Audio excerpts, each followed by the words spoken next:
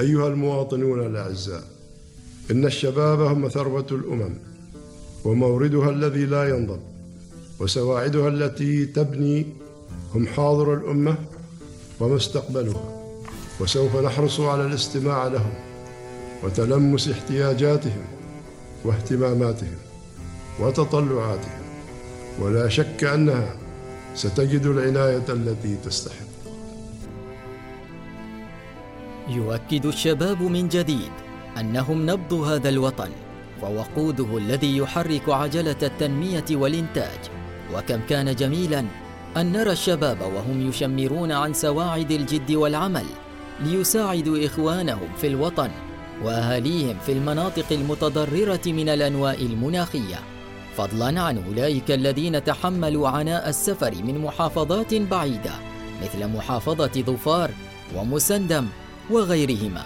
الشباب في يومه السنوي يستحق أن يحظى بالتكريم، وهو ما دأبت عليه مؤسساتنا الوطنية.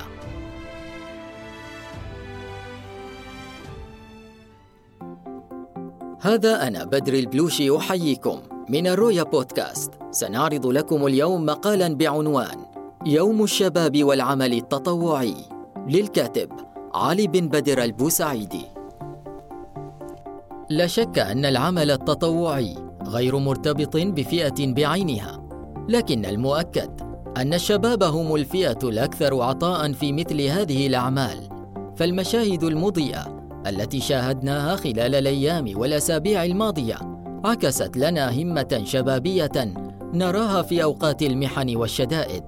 واليوم يرعى صاحب السمو السيد ذي يزن بن هيثم آل سعيد وزير الثقافة والرياضة والشباب الاحتفال السنوي بيوم الشباب العماني لعام 2021. ولا عجب أن هذا الحفل سيقام في ولاية صحار قلب محافظة شمال الباطنة، في تأكيد على الأهمية الكبيرة لهذه الولاية العريقة وتقديراً للشباب فيها الذين قاموا بواجباتهم الوطنية في مختلف المناسبات.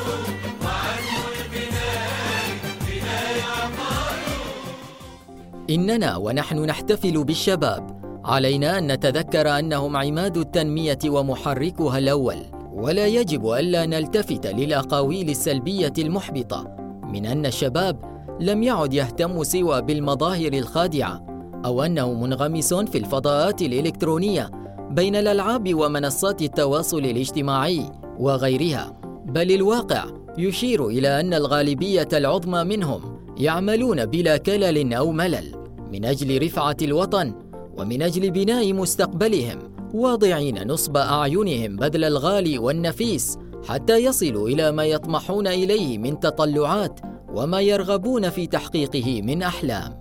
علينا أن نقدم كل سبل الدعم للشباب، وخاصة في ظل الظروف والتحديات التي نواجهها. فنحن ورغم أننا تجاوزنا المرحلة الخطيرة من وباء كورونا، إلا أن التعافي الكامل لم يتحقق بعد، وأقصد هنا تحديداً التعافي الاقتصادي.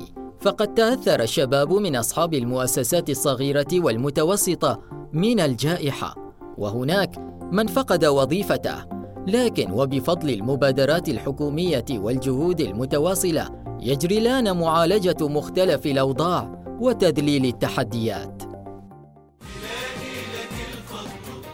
وأخيراً أوجه تهنئة خاصة إلى كل شباب عمان، وعلى رأسهم صاحب السمو السيد ذي يزن بن هيثم آل سعيد، لما يقدمه سموه من عطاءات ودعم وتحفيز للشباب، إيماناً من سموه بأن شباب عمان يستحقون الأفضل دائماً.